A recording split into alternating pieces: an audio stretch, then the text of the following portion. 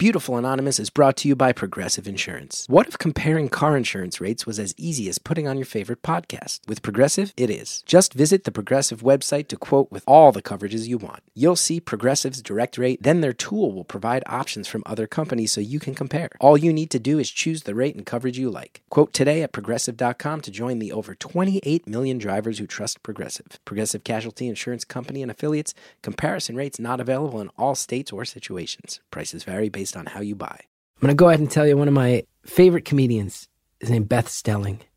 I've done a bunch of shows with her, seen her so often, and I think she's really great. She's a comedian and writer, and she loves her mom. So she decided to start a podcast with her. On We Called Your Mom, Beth and her mom, Diane, call up the mothers of artists and comedians you love and chat them up about their super talented children.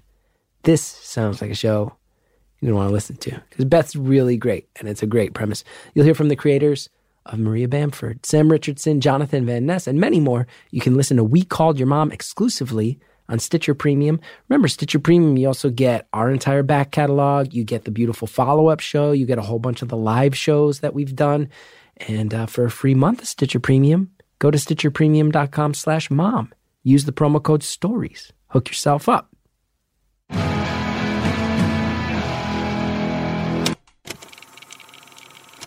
Hello to all my Topo Chico drinkers. It's Beautiful Anonymous. 1 hour, one phone call, no names, no holds barred.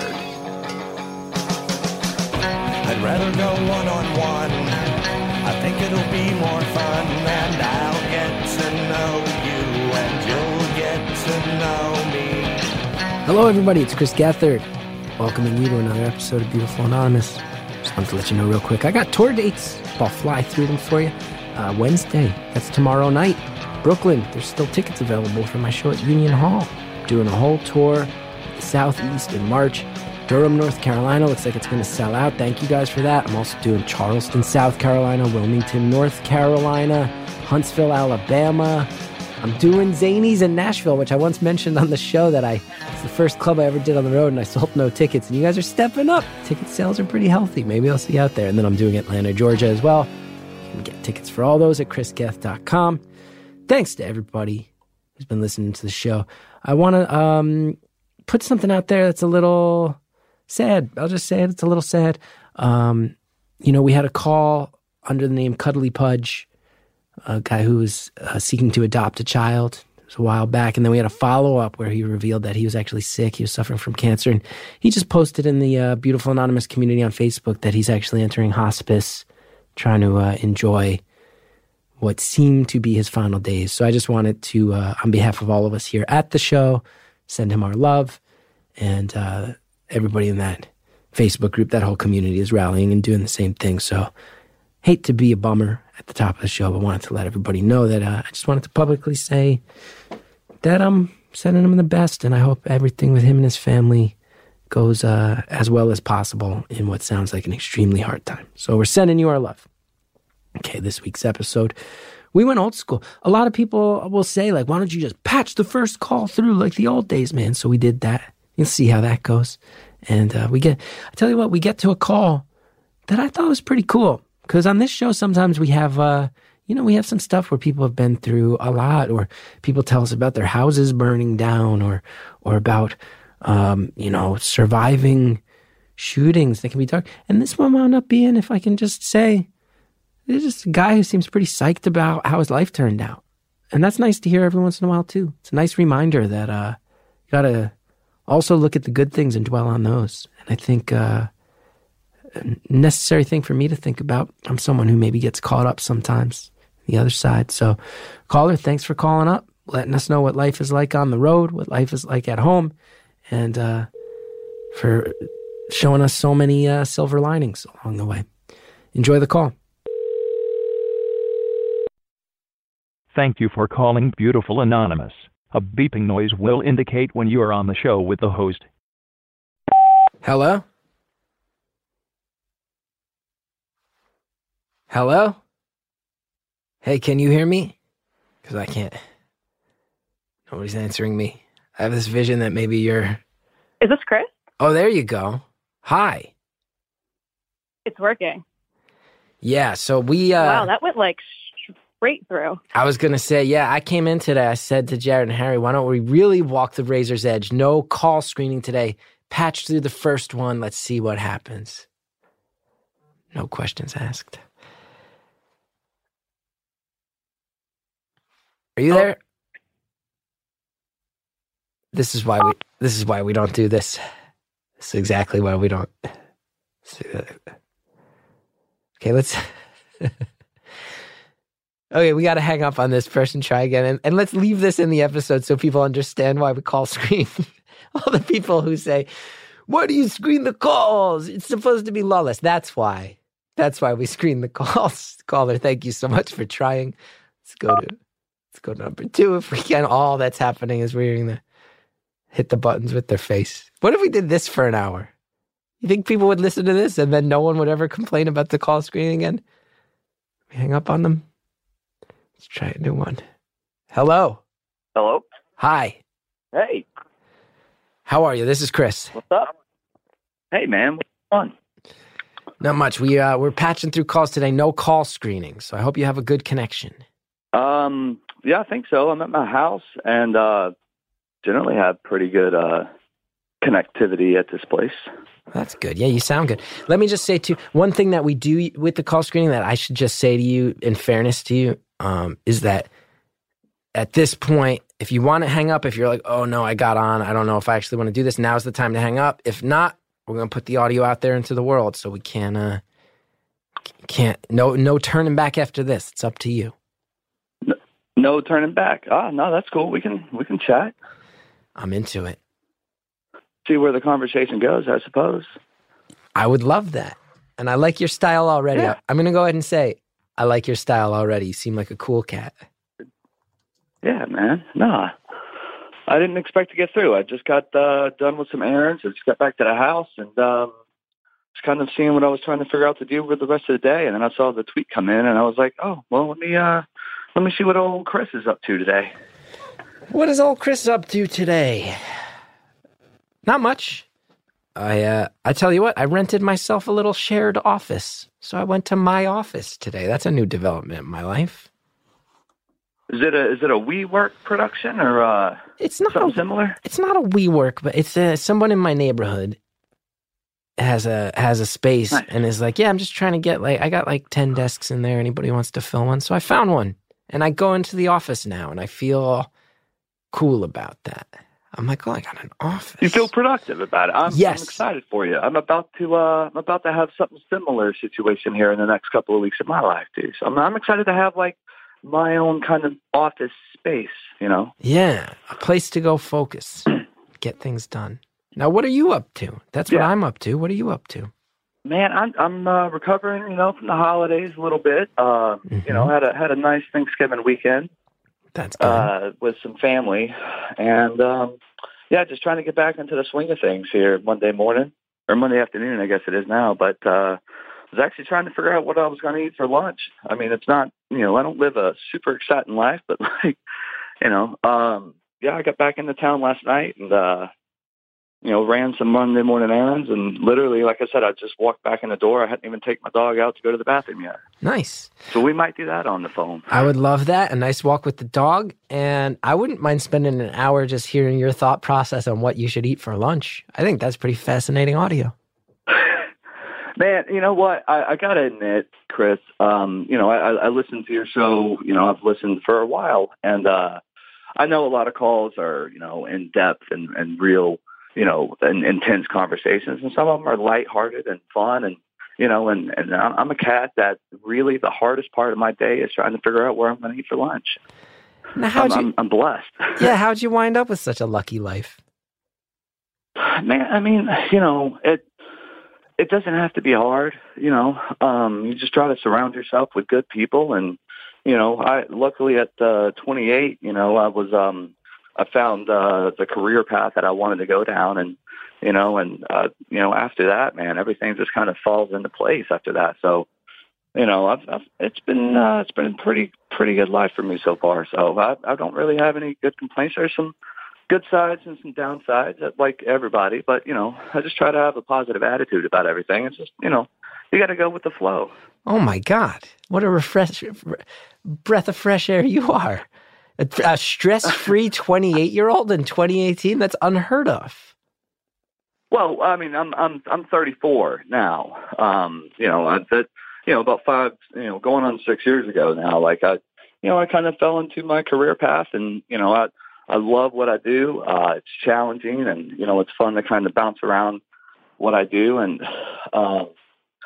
I've surrounded myself with good people. I've had 3 major career changes in my life since high school, and all 3 of them have been really different, but one similar thing is travel. I love to travel, and so I started traveling when I was 18, and kind of been was in the military for a while. I drove trucks for a while, and now I do what I do now in the music business, and just kind of I like to travel, and it's fun. It's fun to do it on other people's dime, and surrounding myself with good people, and everything else, like I said, just kind of falls into place. That's pretty great. What a good thing to hear. I need to be reminded of that, because I got a great life. I have, by most people's definition, an objectively good life going, and I still spend a lot of days real stressed out. And I like hearing what you have to say, because it's a good reminder for me. And selfishly, it is. I mean, I'm glad. Yeah. Well, we all have stressful days, and this past weekend, my I had a big, I got a large family, I guess. I got, a couple of siblings and some nieces and nephews. And, I decided a couple of months ago, like I wanted to do a big semi-family reunion type thing, and this, I wanted to plan it. I planned for a living. So I was like, you know what, I'm going to plan this event, and set it all up. So, I mean, there's some stressful moments leading up to that. And, it all, it went off without a hitch, and it was good to see everybody. And, there's stressful moments in everybody's life, and there's ups and downs, and I had good parents that just kind of, like I said, taught me to kind of appreciate everything, and it's good to be reminded of that. But what you're doing too with your show, it's always fun to kind of listen to some good calls where people are just can be reminded of that every now and again. I like the cut of your jib. Now, you've mentioned a few times, you've now said you get to plan things professionally, you work in the music industry. Can I ask, what type of gig do you have set up? I am a road manager for some artists. Oh, that's cool. So I tour for a living.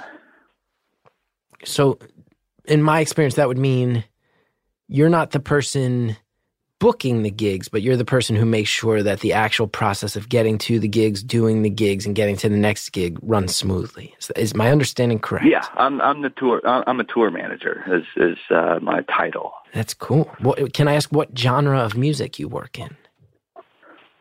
Yeah, that'll narrow it down for some listeners, but genre is currently country. That's a whole world. That's a whole world, man. It is.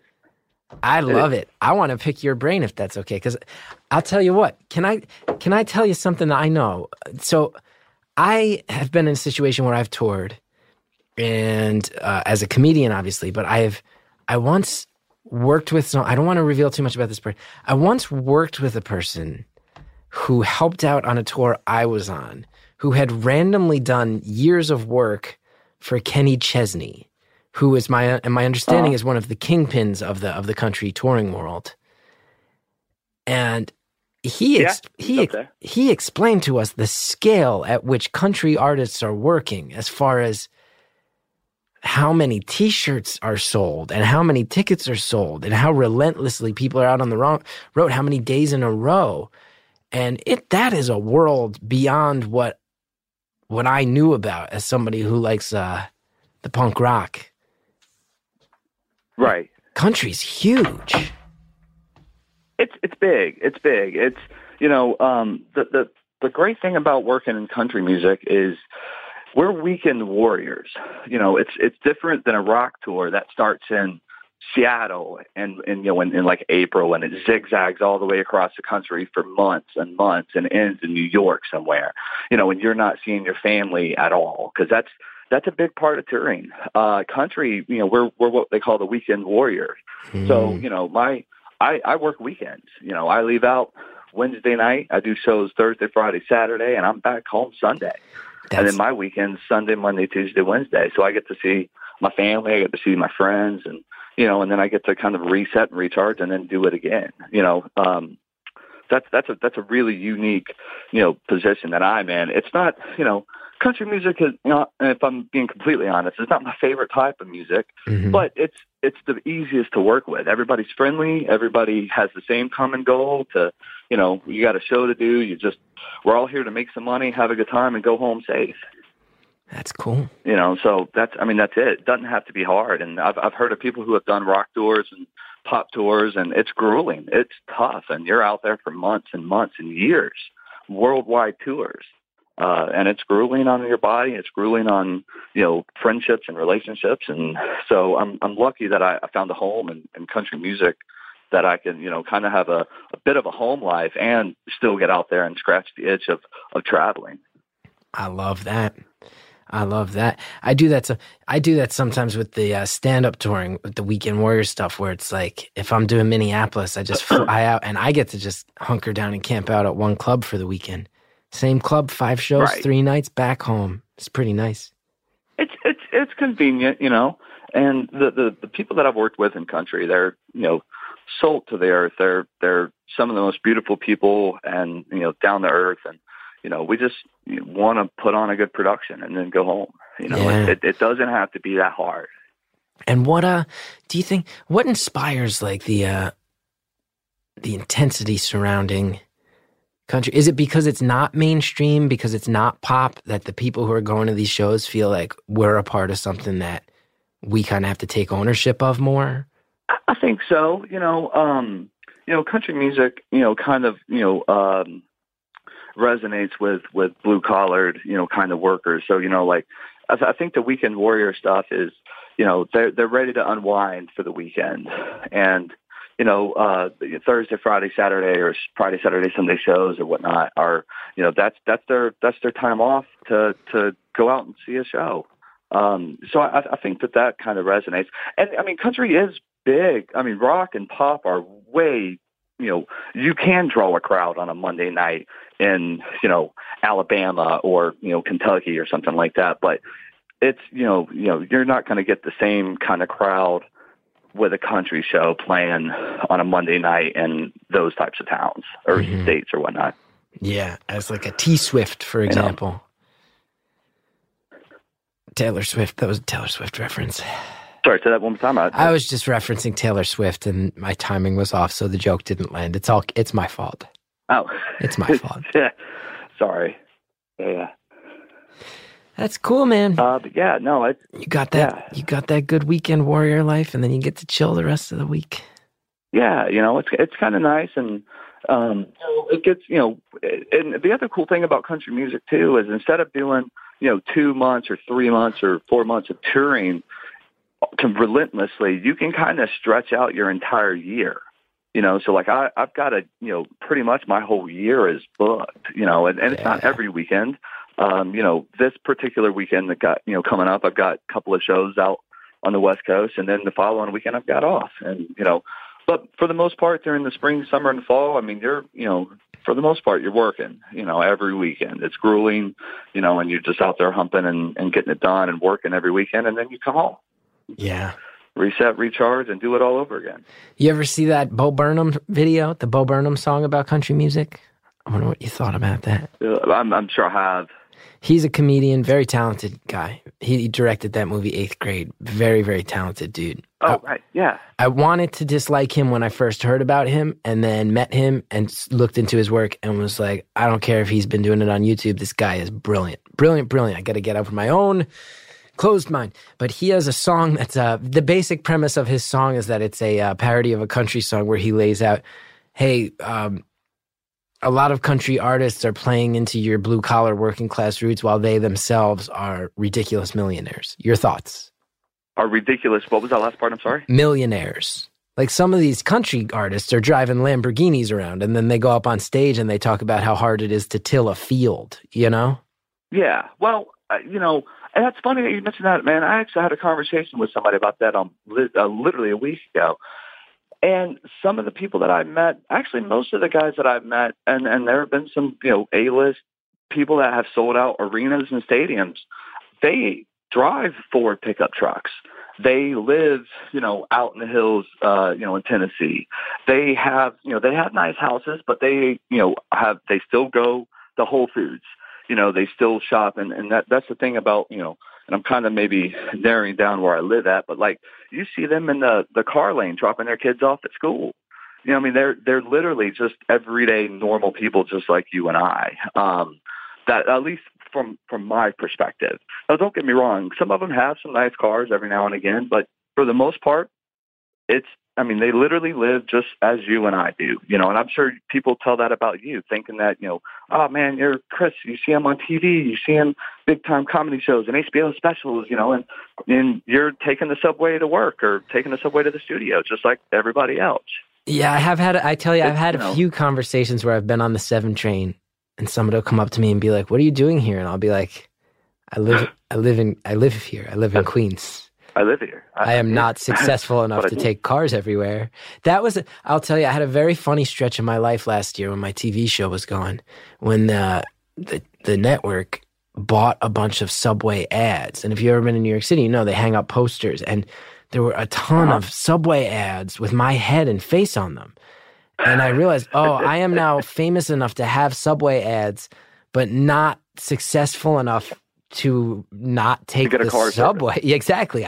I'm doing well enough that ad is there, but I'm still taking the subway, and I could feel people looking at me. And Queens is a very working class borough where I could feel a bunch of people just instinctively being like, "Fuck this guy! I don't like this. Who's this fancy guy?"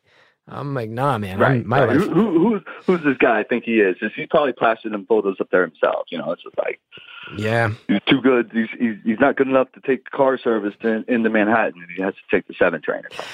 I just had a funny example of this. I don't think I talked about this on the show yet. Jarrett, feel free to edit it out if I have. I don't think I did a book signing in Washington, D.C., and I took the Amtrak down. And, I'm signing this book, and it's got my face on it. And I took the train down, and I walked a couple blocks, and it was raining. I was like, I don't want to walk. I'm going to call a Lyft. So I called a Lyft. I'm waiting for the Lyft, and I realized I got to use the bathroom really bad. So I'm looking around, and there's like no Starbucks. There's no hotel where you can run in the lobby. Everybody listens to the show knows I love a good Home Depot bathroom. There's nothing. Then I realized there's an Exxon station, and I run around the side, and I realize that it's got a bathroom, and the bathroom is unlocked. And I run in there and I do my business. I mean, this is like an Exxon station on a random corner in the middle of a major urban city. Right. This is not a nice environment to be in, let alone to be doing what I'm doing. I just started laughing because I was like, man, people tell me that I'm famous. And I'm shitting my brains out in the worst Exxon station I've ever had. I'm 38 years old. I'm just shitting my brains out in a sad Exxon station. Oh, and then I look down. I'm like halfway done, and it's like, your Lyft is here. And I'm like, oh, God, now this guy's going to see me come charging out of this bathroom, and he's going to know. He's going to know my shame. He's going to know my shame. He might also put that down as a reference the next time he's in that area. It's like, oh man, there's an Exxon station. Every time I need to take a dump, I can swing back by around here and use the bathroom. Oh, maybe I helped. What it was thinking there. You know how to loop. It might have helped in there. You can loop anything around to positivity.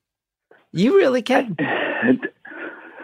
It's a small gift. It's a small gift. It's beautiful. I brought up how country stars are like millionaires in their own right. You're like, nope, a lot of these guys are driving their kids to school in their Ford trucks. I'm like, I shit my brains out, and it was sad. You're like, but maybe the next guy now knows this. You know how to. You are a relentlessly positive person. I admire it. I appreciate that. Thank you. Yeah. I had a thought just for a second. It went away. Oh man. Sorry about that. Talking. Sally. Sorry, Sally. I'm in a talky mood today. I'm talking over you. I'll chill out.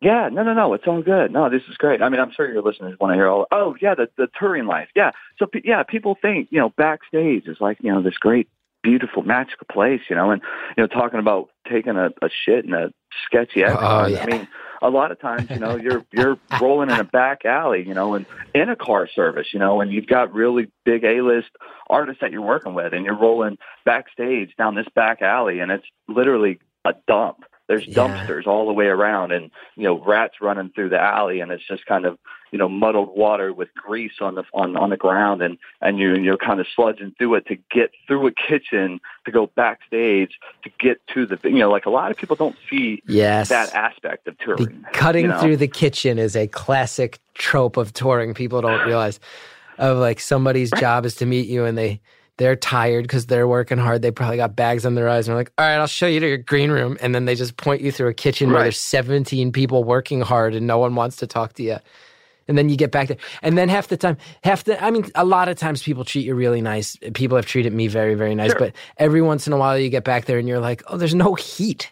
There's no heat back. I guess we're all going to sit with our hats and gloves on. There's no heat. People think you're back there sipping Cristal, popping champagne bottles. Like, no, we're all checking our phones, and there's a half-eaten thing of hummus, and we don't know who ate the other half. And hummus is not a food you don't want. You don't want to eat the second half of hummus, not knowing who was dipping their fingers in it the first round. I just want to take a moment to pause and say that if any hummus companies want to advertise on our show, I'm sorry I disparaged the very concept of hummus. It's not what I truly believe. I was making a joke, and I will happily advertise your brand of hummus on our show, much as I will advertise all the following products and services. Please do check them out. They have promo codes. Use those promo codes if you're interested. It really helps the show when you do. We'll be right back after this. Have you heard about the company that's revolutionizing online furniture shopping? Joybird empowers you to create a space and furniture that bring you joy. It's a really cool company. I have gone on their website. I am in the process of ordering a chair. It's been fun. Me and my wife have been picking it out, picking the colors. It's really nice stuff. And it's a really intuitive website. And I can't wait. My wife's like, I need a comfortable chair right now. Let's get it going. I said, I know just the place. It's Joybird. With Joybird, you get one-of-a-kind furniture made to your unique taste. Turn your ideas into reality with hundreds of styles and options, from mid-century modern to contemporary classics, all customizable and an amazing array of fabric choices, from rich buttery leather and plush velvets to every color imaginable. There's even a wide range of kid and pet-friendly upholstery available, as well as free personal design consultants to help nail down your perfect design. And with Joybird's 365-day home trial, you can skip the furniture store, bring the showroom home, sit on it, sleep on it, break it in. And if you don't love your Joybird, return it for a full refund.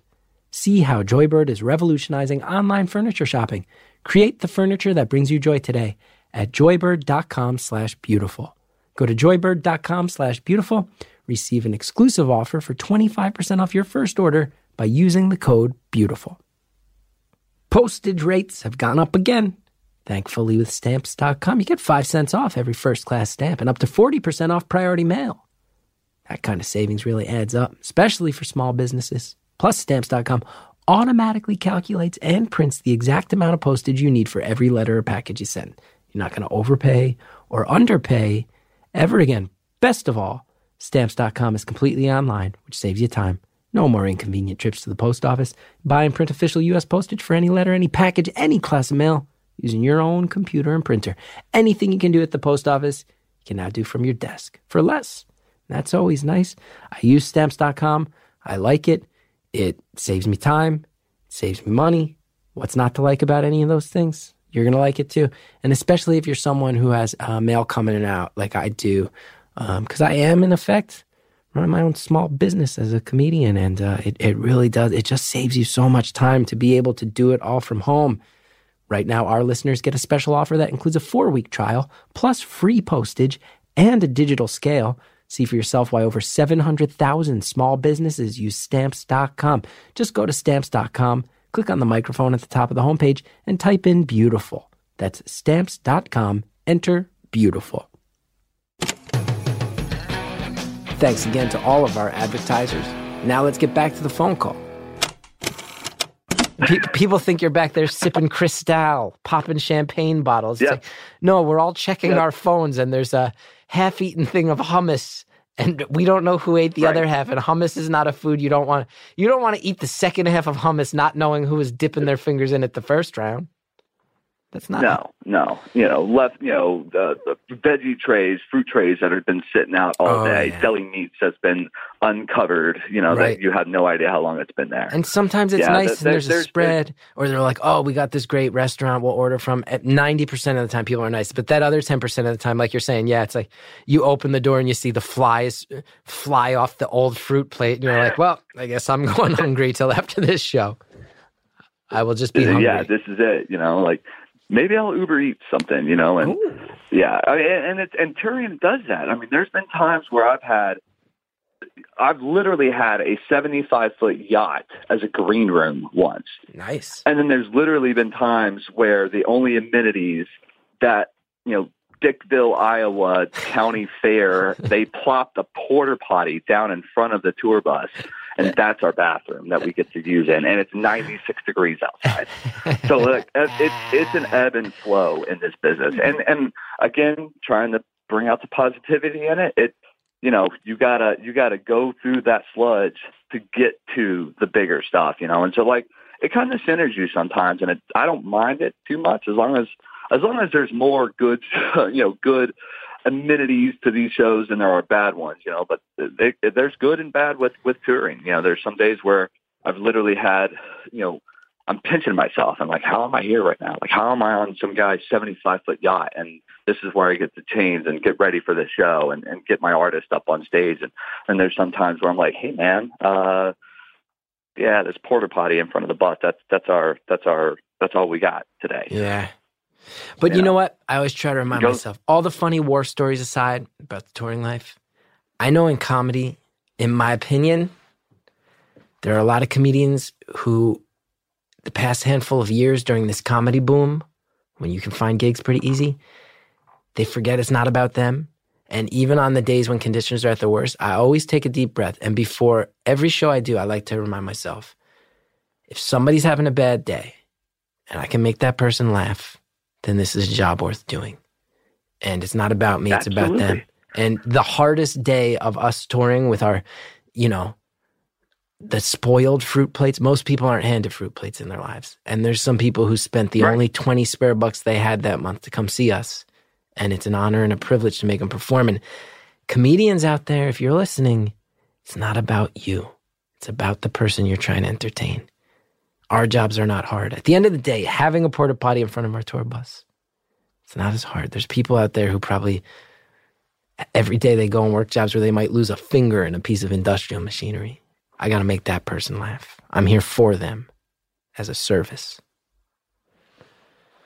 Boom. Yeah, I agree with that wholeheartedly. And there, I've done so many shows where where again, it's not the best day ever, but when you're kind of sitting side stage and your guys up there doing their thing and the crowd is packed and, people are rowdy, but in a good way, they're being entertained and you're like, man, this is cool. This is, it's the best job in the world being able to, and especially what I do. I mean, I was a kid just like everybody else that, had a guitar that's like, man, I want to be a star. And then you realize real quick, you know what? I'm not that guy, Most artists are whack jobs, and not in a bad way, but they're no offense they're taken. Different, No offense taken. Everybody's seen my HBO special. People have seen my HBO special. I am. I'm out there on the fringe. You're a whack job. I am. Somebody messaged me and said, somebody messaged me on Instagram and said, I listen to Beautiful Anonymous a lot, and I love that you speak about mental health, but I wish you didn't call yourself crazy or certifiable. And I'm like, to me, that's a way to take the edge off. To say I'm a whack job and laugh about it, take the edge right out of that. Now I have power over it, not vice versa. Yeah. No, so it's definitely good. It's a self-rewarding job, and that's the one benefit that I love about this job is finding the right camp to be in, surrounding yourself with people that you want to be around, surrounding yourself by people who want to fucking be there. Yeah. That in itself is just if you're happy to show up to work every day, there's nothing better in life than wanting to go to work and wanting to make people happy and knowing that you had a small part in that. It's the coolest. I like you. So what are you doing Sunday through Wednesday? What do you do when you're not out on the road? Just catch up with friends. I'm hanging out with the girl and the dog. when she's not being a pain. The dog or the girl? Had to go there. I assume you mean the dog. Both, really.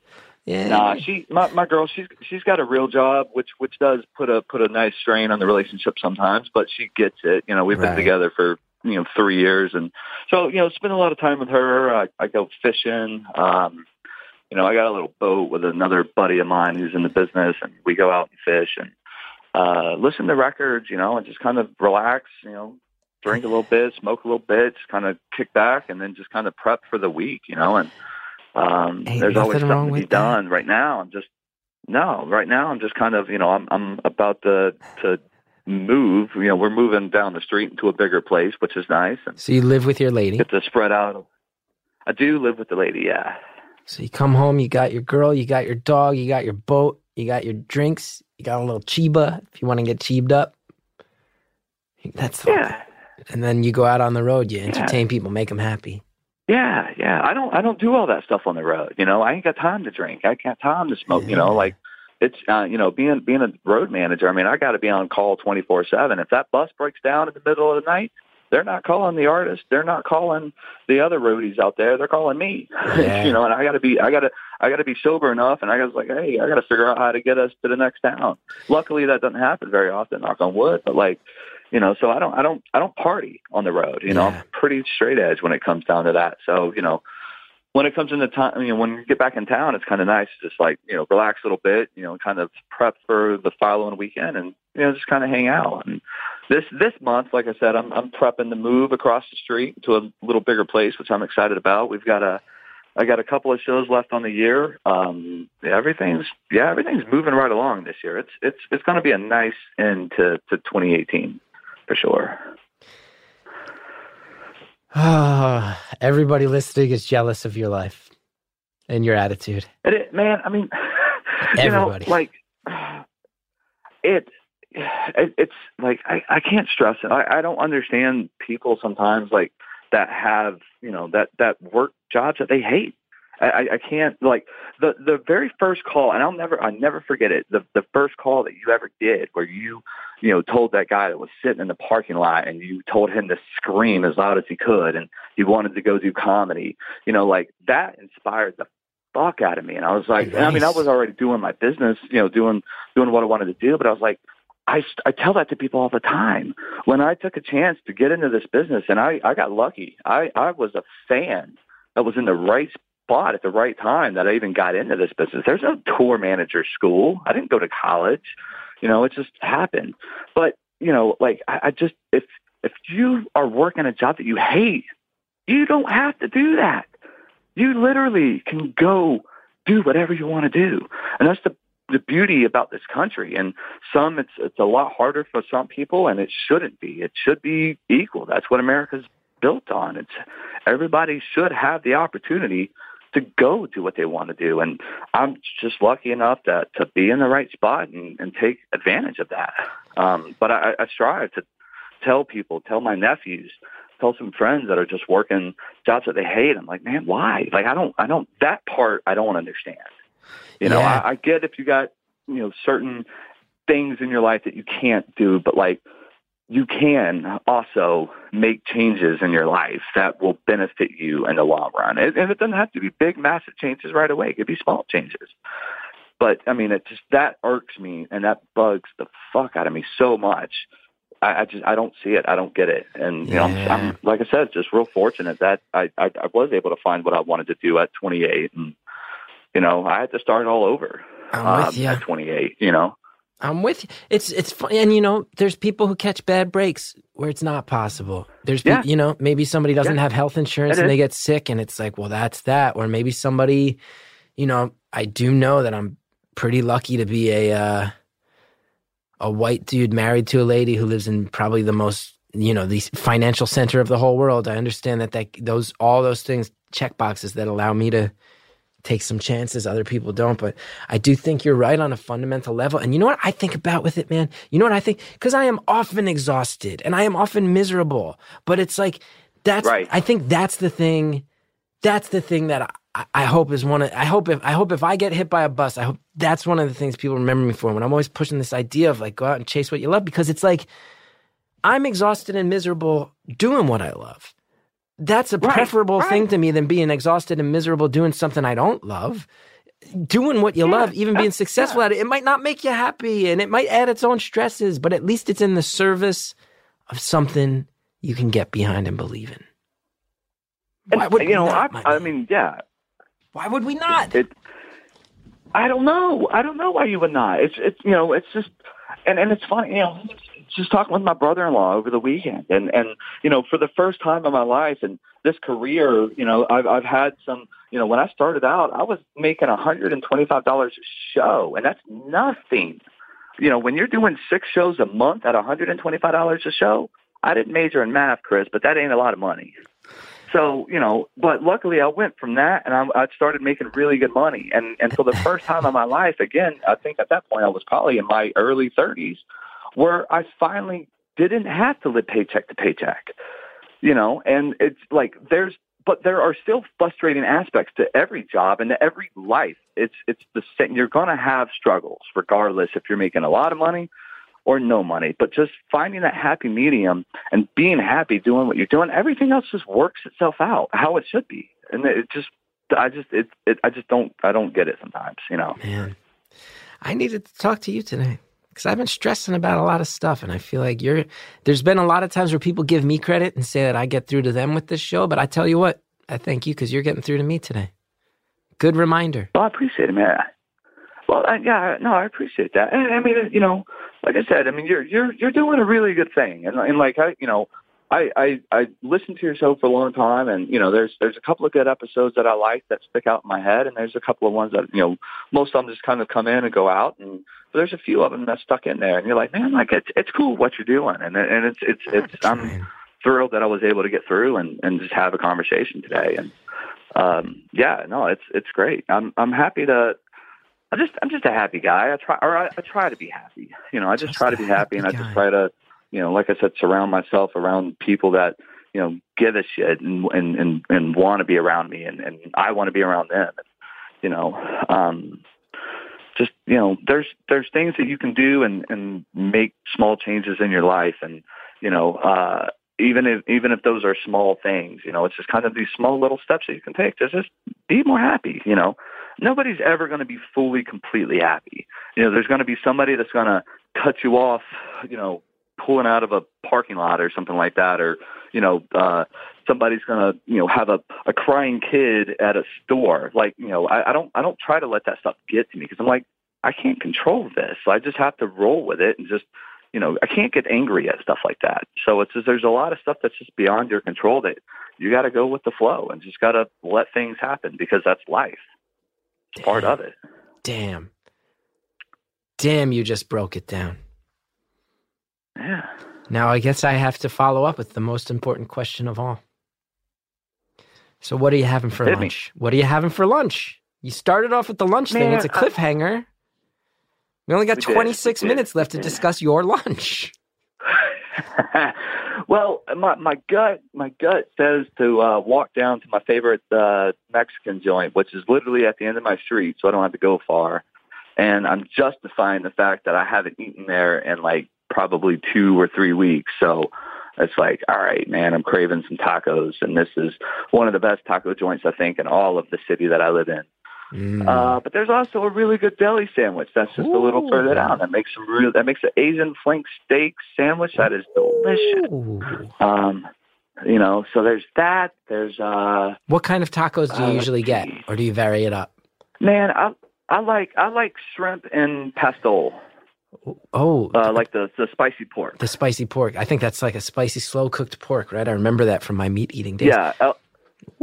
El pastel, or I'll do a combination of two. I'll do the shrimp. I'll do 2 shrimp tacos and 2 El pastel tacos. Ooh, 4 tacos. Queso. Oh, you get the queso on top of the 4 tacos. They're street tacos. They're $1.50, I think, or $1.25. This Mexican restaurant, Chris. This Mexican restaurant, I think, is the best Mexican restaurant that I've had in the city that I live in. Yeah. It's owned by a local Mexican family, and actual construction working paint Mexicans eat there. Like, there's another Mexican restaurant that's literally a half a mile away. And I went in there one day by myself. This is like my diner. I go in there all the time. I sat down by myself, I ordered my food, and there was a woman sitting next to me who had a shirt of the Mexican restaurant that was a half mile down the road. She worked at that restaurant, and she's eating at this one. That tells you everything you need to know. If it's good enough for her, it's good enough for me. Yeah. I love that. I live right near a place called Taqueria Coatzingo, Roosevelt Avenue, Jackson Heights, New York. Great tacos. Fantastic tacos. And they're what? A couple bucks? Couple $2, bucks. $3 maybe? Couple bucks. They fill you up. Get a little horchata to wash it down. Get a little horchata to watch it down. Yeah. A little Topo Chico. Ooh, the Mexican Topo Coke. Chico, the hipster water. Topo Chico has become very hip. I was in Austin, Texas. It is become. I was in Austin, Texas. Yeah. Everybody's drinking the Topo Chico. Oh, you know what else they got? Yeah. You know, I know. Oh, the Mexican food in my neighborhood is so good. And like you said, I've mentioned on the show, I live in a neighborhood with a lot of immigrant communities. You get the Jarritos soda. You know Jarritos? Yeah, the Jarritos. Oh. I like the pineapple. I think that's my jam right there. I like the tamarind. I just saw a restaurant in my neighborhood that has guava, and I don't think I've ever had that, but I will soon. Mark my words, that guava Jarrito is coming my way. I don't think I've had that either, but I'm going to take a look after I get off the phone with you, because I think I'm probably going to mosey on down there and get me a couple tacos. There's a deli in my neighborhood. You would love this. Deli in my neighborhood. Bodega. We call it in New York. We call them bodegas. It's like, not a. Oh yeah.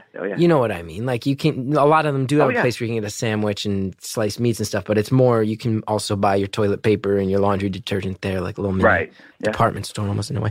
And in the back of this bodega, Roosevelt and 80th, you go in the back and there's a husband and wife who moved here from Mexico, and they make some of the most delicious seafood I've ever had out of the back of a bodega. And it's delicious. Yeah.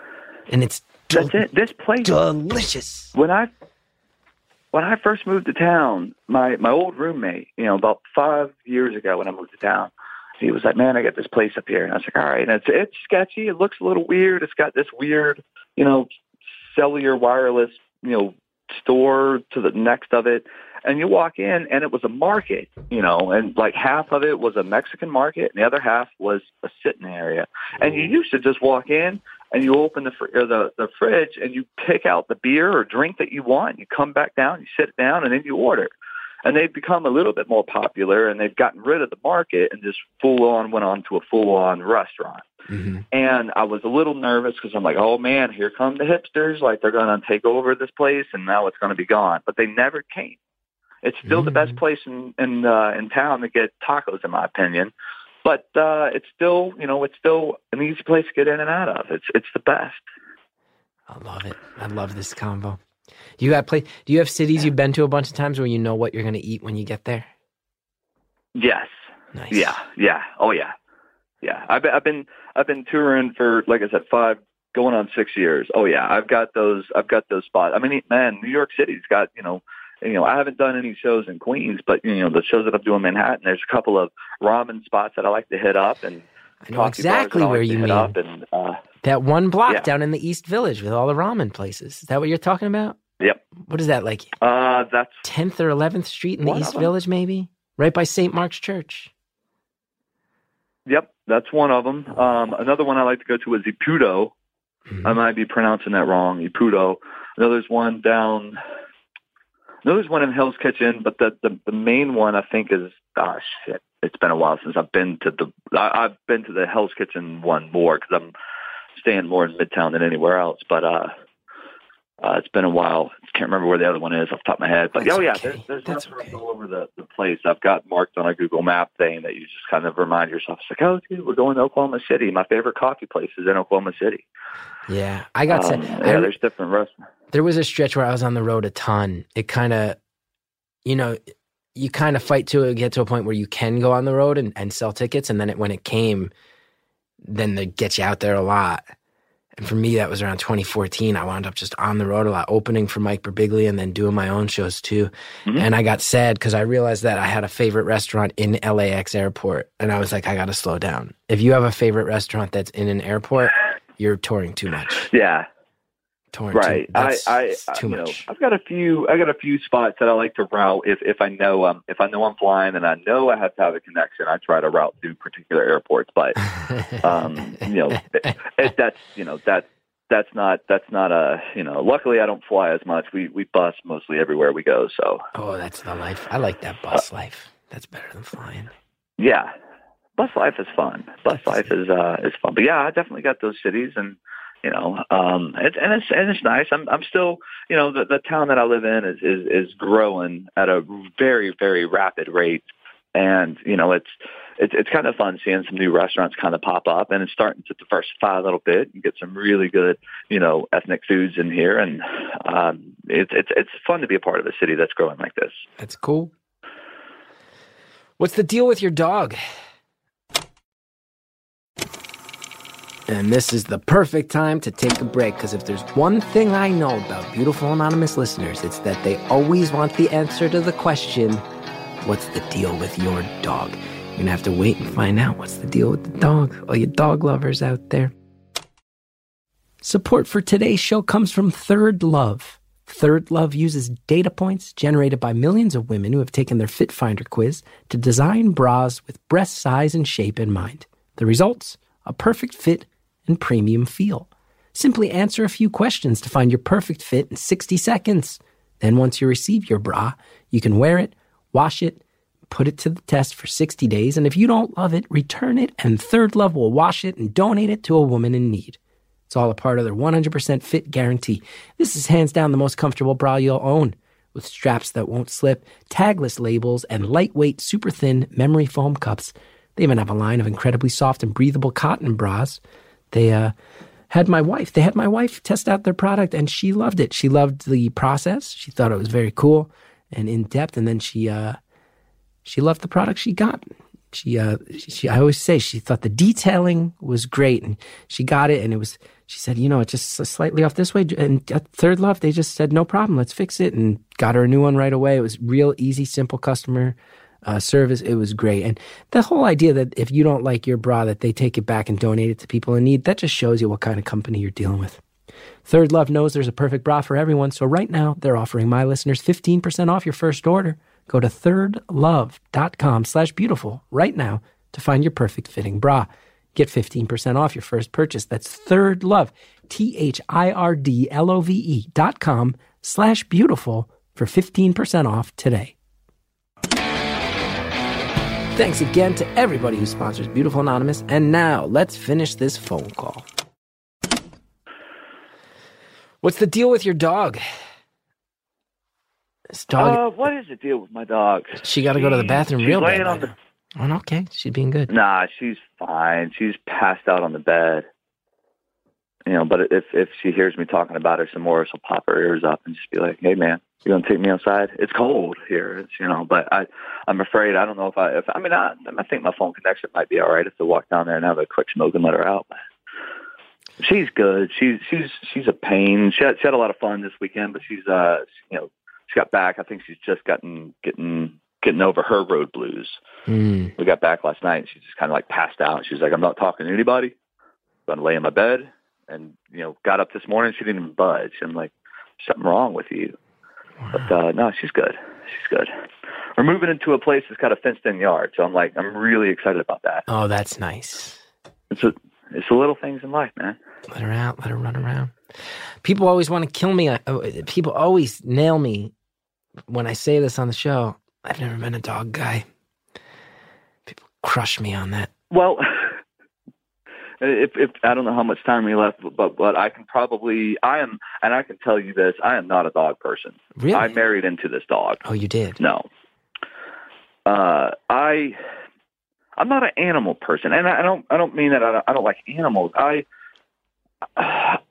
a guy that likes. I'm a spontaneous guy sometimes. Like when I'm off the road, I'll get an itch and be like, "Man, I got a ton of points. Like I want to go visit some friends. Like let's go to the West Coast, or let's go to the beach, or like let's go." And then I forget that I got the dog. You know, like I had a dog before I met my girl. I had a dog, and I swear to God, Chris, I had a dog for 10 days. 10 days, and I'm like, that's it. I'm good. I'm out. I'm done. Cramped your style. I cramped my style. I found a home for this dog. I literally dropped the dog off, and then I drove up to Asheville, North Carolina, because I lived in the Carolinas at the time. Drove up to Asheville and went to a concert up there because I knew that the dog was in a better home than what I could provide for it. I didn't have to worry about it shitting all over the house or doing whatever dogs do when we're not here. And, you know, well, and I can do my own thing. I feel guilty when the dog is here by itself. Like I can't stand it because I'm like, man, dude, if I would want to be out sniffing around, smelling the trees, like peeing on everything. But now I'm stuck in this house. I have that kind of guilt, which is why I don't want a pet, because I don't want to put a pet through that. So when I met this girl, and then I realized the girl came with the dog, and I'm like, oh man, I don't know, you know, but the dog's grown on me. We tolerate each other. I do take care of it. You know, I take it to the dog park, you know, keep it socialized pretty regularly, give it a bath, I feed it. I take care of it. You know, I don't always like it, but it's, you know, we've come to grow on each other. So it's fine. She's not a bad dog. She's past the age where she's chewing on everything. So that's good. So, you know, the house is pretty much in good shape, but you know, I just feel bad leaving pets by themselves. I get it. We're similar people, you and I. Similar people. Yeah. Yeah. You know, it's like, I mean, you know, I will dog sit for you if you need to. I will cat sit. I will come let them out and play with them. But like, it's kind of like kids. That's why I don't want children. I don't want to be responsible for other people like that. You know, I do enough. I'm a caregiver. You know, like I literally take care of people on the road. You know, and I've taken care of up to 15 people on my crew. That's a lot. That's 15 different personalities that I got to deal with on a daily basis. When I come home, I don't really want to be responsible for a whole lot of anything. Yeah. I just kind of want to be able to just, again, like I said, the hardest part of my day is trying to figure out what I'm going to eat for lunch that day. And it doesn't need to be more stressful than that. So, love that. You know, the dog's good. We tolerate each other, but I'm definitely not a dog person. Mm-hmm. You know, I mean, heaven forbid if me and the girl break up, I'm not going to get a dog. I tell you that. We're not breaking up or anything, but, you know, if the dog gets hit by a car accidentally, you know, hey, let's not worry about a dog for a while. I don't know. Oh, people are going to, my prediction is everybody listening to this is going to have loved you. And then and some people are going to say, nope, drawing a line. Yep, that's it. Everything else I've learned about this person is out the window based on that one sentence. That one sentence. Nah, she's good. I mean, you know, we do. I mean, if I'm being completely honest, I'm just trying to be honest with myself, be honest with you. You know, I like dogs, but I don't want to be a dog owner. You know, I'm a very responsible dog owner. Like I said, I take it to the park every day. And that's actually one of the other things I was going to do today. I got to put on some long johns. It's 30-something degrees outside, but I'm going to drag her ass out to the park because she likes to go to the park. Fair.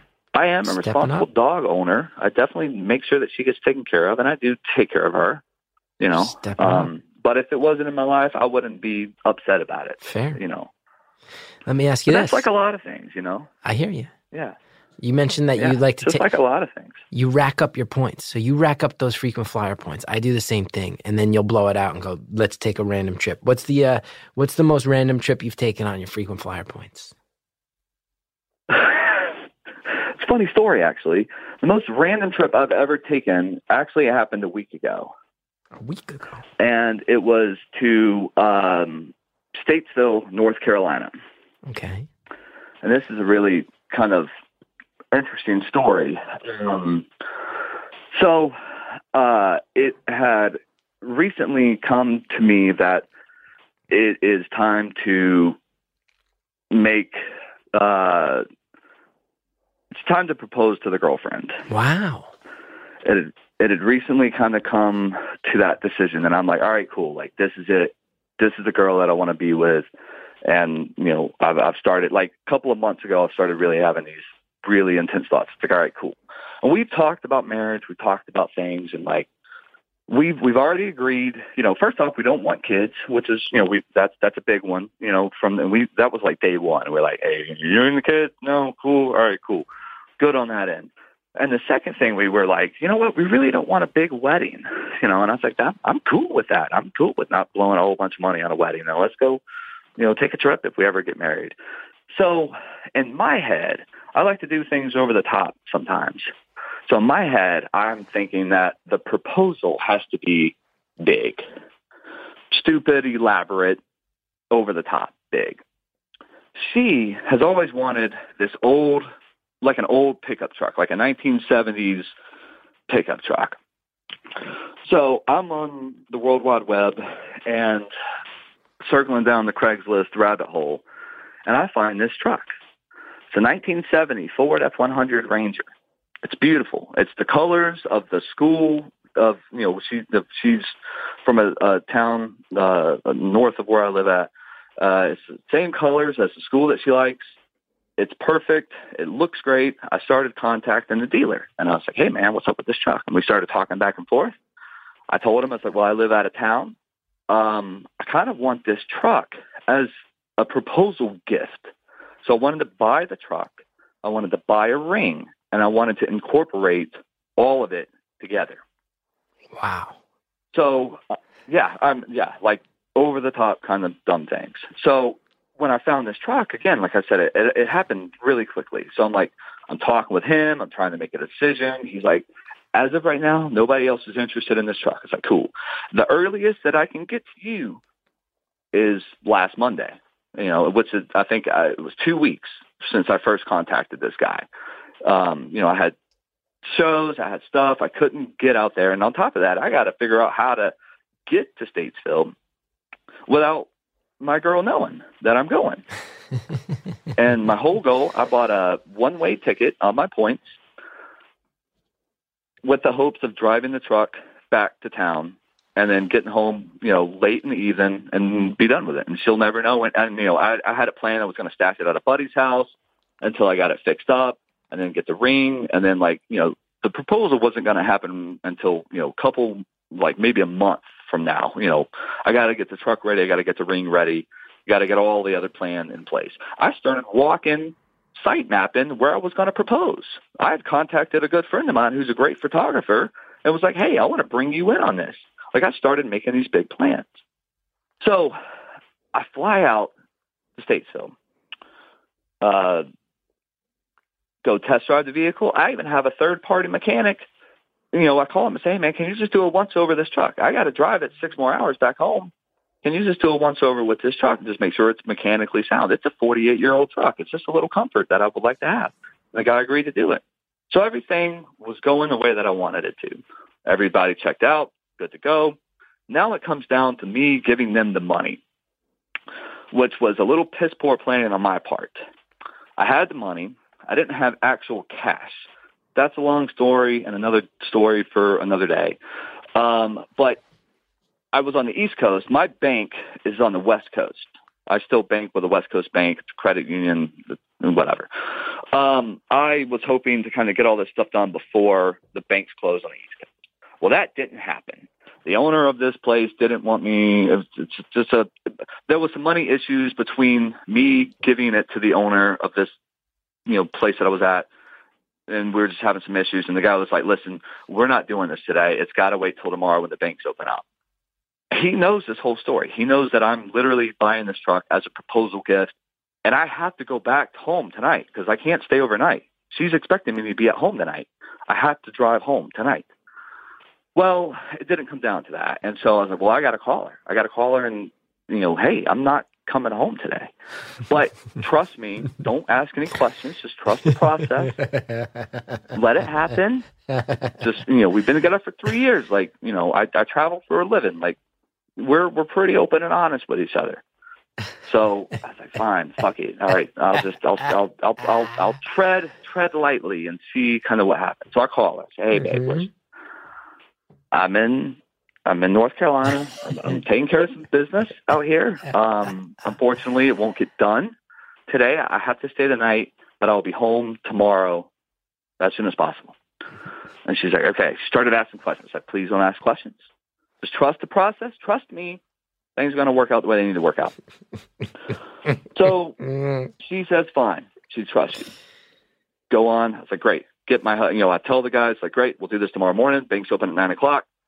The bank is literally right down the street from my hotel. I'm good to go. I book a hotel. I go back. As soon as I get to the hotel, she calls me. She's like, are you buying me a truck? What? And I'm like, yeah. I'm like, how the hell did she know? But B, I'm like, well, technically, no, because I didn't buy anything at this moment. I was about to, but I can't. And that's, So she starts to get upset. And I'm like, well, that's really the opposite reaction. But she doesn't want a truck, Chris. She wants a ring. And she doesn't want me to spend a lot of money on a truck because she wants a ring. She tells you this. So, And she tells you this? You tell her, yeah, you're getting a truck, and she's saying, why? No. I know. I know that she, like, she wants a ring. But this is something that we've been discussing. Like, she doesn't want me to buy stuff for her. She just wants a ring. So I had to tell her. I was like, listen, you're not upset at me. I'm not buying you a truck. I'm buying us a truck, but I'm buying, like, the truck is a small idea, a small portion of this idea that's going to this bigger idea of a ring that you don't know about. You're not even supposed to know about the truck. None of this was supposed to happen at this moment. And so I had to tell her. I said, listen, the truck was just a truck. It was, for me, it's just to gift you something. She's been, going back to school. She's had big exams happening this year. She started a new job last year. She's been working, and I feel like she deserves a truck. And I feel like she also deserves a ring. And I was wanting to do all of it together. And it kind of blew up in my face a little bit. And so, we sat, we talked about it, and I had to tell her. I was like, listen, the truck was a part of a proposal idea. I had to tell her because I didn't want her to be upset at me and be mad at me because of this truck. Right. She wants a ring. And so you don't want her mad. I go over the top. You don't want her mad for when you are specifically trying to accomplish the thing that would be the thing she would be. Yeah, exactly. Okay. So how's this go? We got 5 minutes left, and I'm loving this story. So, so we sit there, and the one thing I've learned about being in relationships is communication, and it's taken me 3 years to figure that out. You got to talk. You have to talk about your feelings. You got to talk about all of it. You have to. And we have gotten to a really good point to where we talk and we communicate, and I tell her things that I struggle with us and with the relationship, with whatever we need to work out. So I sat and I told her, and I was like, listen, I haven't bought anything. If you want me to walk away from this truck, I will walk away from this truck right now. Now, bear in mind, I did not have a plan to get back home. That truck was my way back home. So she said, she's like, let's walk away. Like, come home. Let's talk about it. Let's figure out, we'll figure it out. So here I am, stuck in Statesville, North Carolina, that barely has Uber. I was on the Uber app for 20 minutes, finally got an Uber back to Charlotte.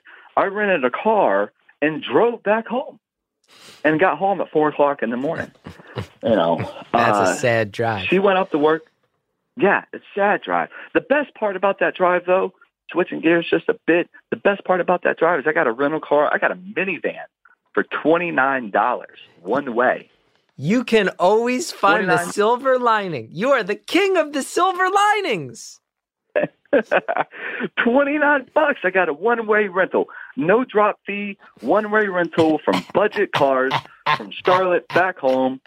Got home 4:00, 29. I was so happy that I got a $29 car going back home. So we got back home, and she's at work all day. I get back, and I'm festering. I'm sulking, and I finally have to tell her, I was like, listen, babe, look, I got to talk to you. That truck was bigger. Like, there's something bigger happening besides the truck. Unfortunately, right now, my confidence is shattered. I'm going to ask you to marry me. It ain't going to be anytime soon because I don't have a backup plan. That was my plan right now. So you're going to have to wait a little bit. So I've got to come up with another plan to ask this girl to marry me at some point in the near future, I feel like. But that is the most random trip that I've ever used my points on, is fly to Statesville, North Carolina to pick up a truck that I was going to use to propose, and it had to blow up in my face. It's one hell of a story. All of this is revealed. It's one hell of a story. Well, listen, I don't know if she's a listener to Beautiful Anonymous, but if you want to use this as a platform to propose to her, feel free. We have 2 whole minutes left. You know, she has listened a couple of times, but she's not an avid listener. Fair. She's not an avid listener to the show. But that's fair. Yeah. She, you know, I don't even think I'll tell her about this. If she happens to hear it through the grapevine, I do have some other friends that listen to the show. They know who they are. If this show happens to air at some point, if it ever does, they'll be sure to reach out to me. I know that they will. It's not that hard to figure out. But, yeah, if she ever finds out about the show, she knows that I'm going to marry her and we're going to live and have a great life together. Look at that. Look at that. We got about a minute left. I've greatly enjoyed talking to you, I must say. Likewise, my friend, likewise. And, you know, I appreciate all what you're doing. I hope I continue to show, you know, a long success. And, you know, again, thanks for what you're doing. And I'm happy that I was able to get through. Thanks to you, man. I hope when you're eating those tacos, eat an extra shrimp one for me. I love a good shrimp taco. You got it. I'm gonna eat all shrimp tacos. All shrimp tacos? I don't even worry about the pesto. All shrimp tacos just for you today, Chris. Wow. I feel very, very honored. Very, very flattered. All right, my friend. Well, you have a great rest of your day. I hope everything else works out for you. And happy Christmas, Merry Holidays, all that good stuff. And we'll see you down the road. Thank you. Same at you. Back at you. And thanks for bringing such a nice burst of relaxed positivity into all of our lives. Have a good one. All right, man. Take care.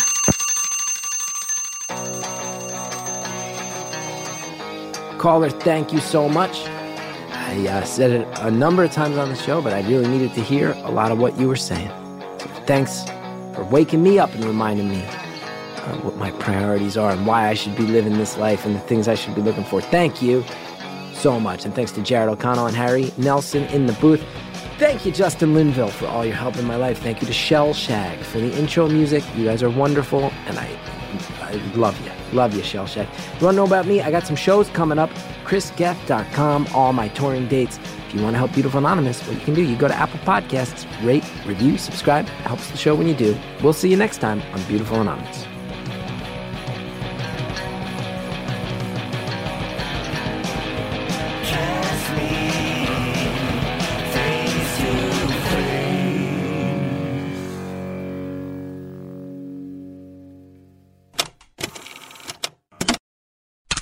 Next time on Beautiful Anonymous, caller tells us what it's like to navigate the world with one less sense than most of us have. I was growing up in a little bit of a poorer household, and my parents were working all the time, and I got bullied a lot, and all of that stuff kind of culminates to make a type of person, you know? And then that brings us all the way back to why am I isolated now? Well, it makes sense. It's just the way that the atmosphere I was raised in and the ideas I was raised with, like, oh, I got to take care of myself and I'm blind. So I got to really be crafty about how I'm going to do this. And that was just part of the struggle. Yeah. That's next time on Beautiful Anonymous.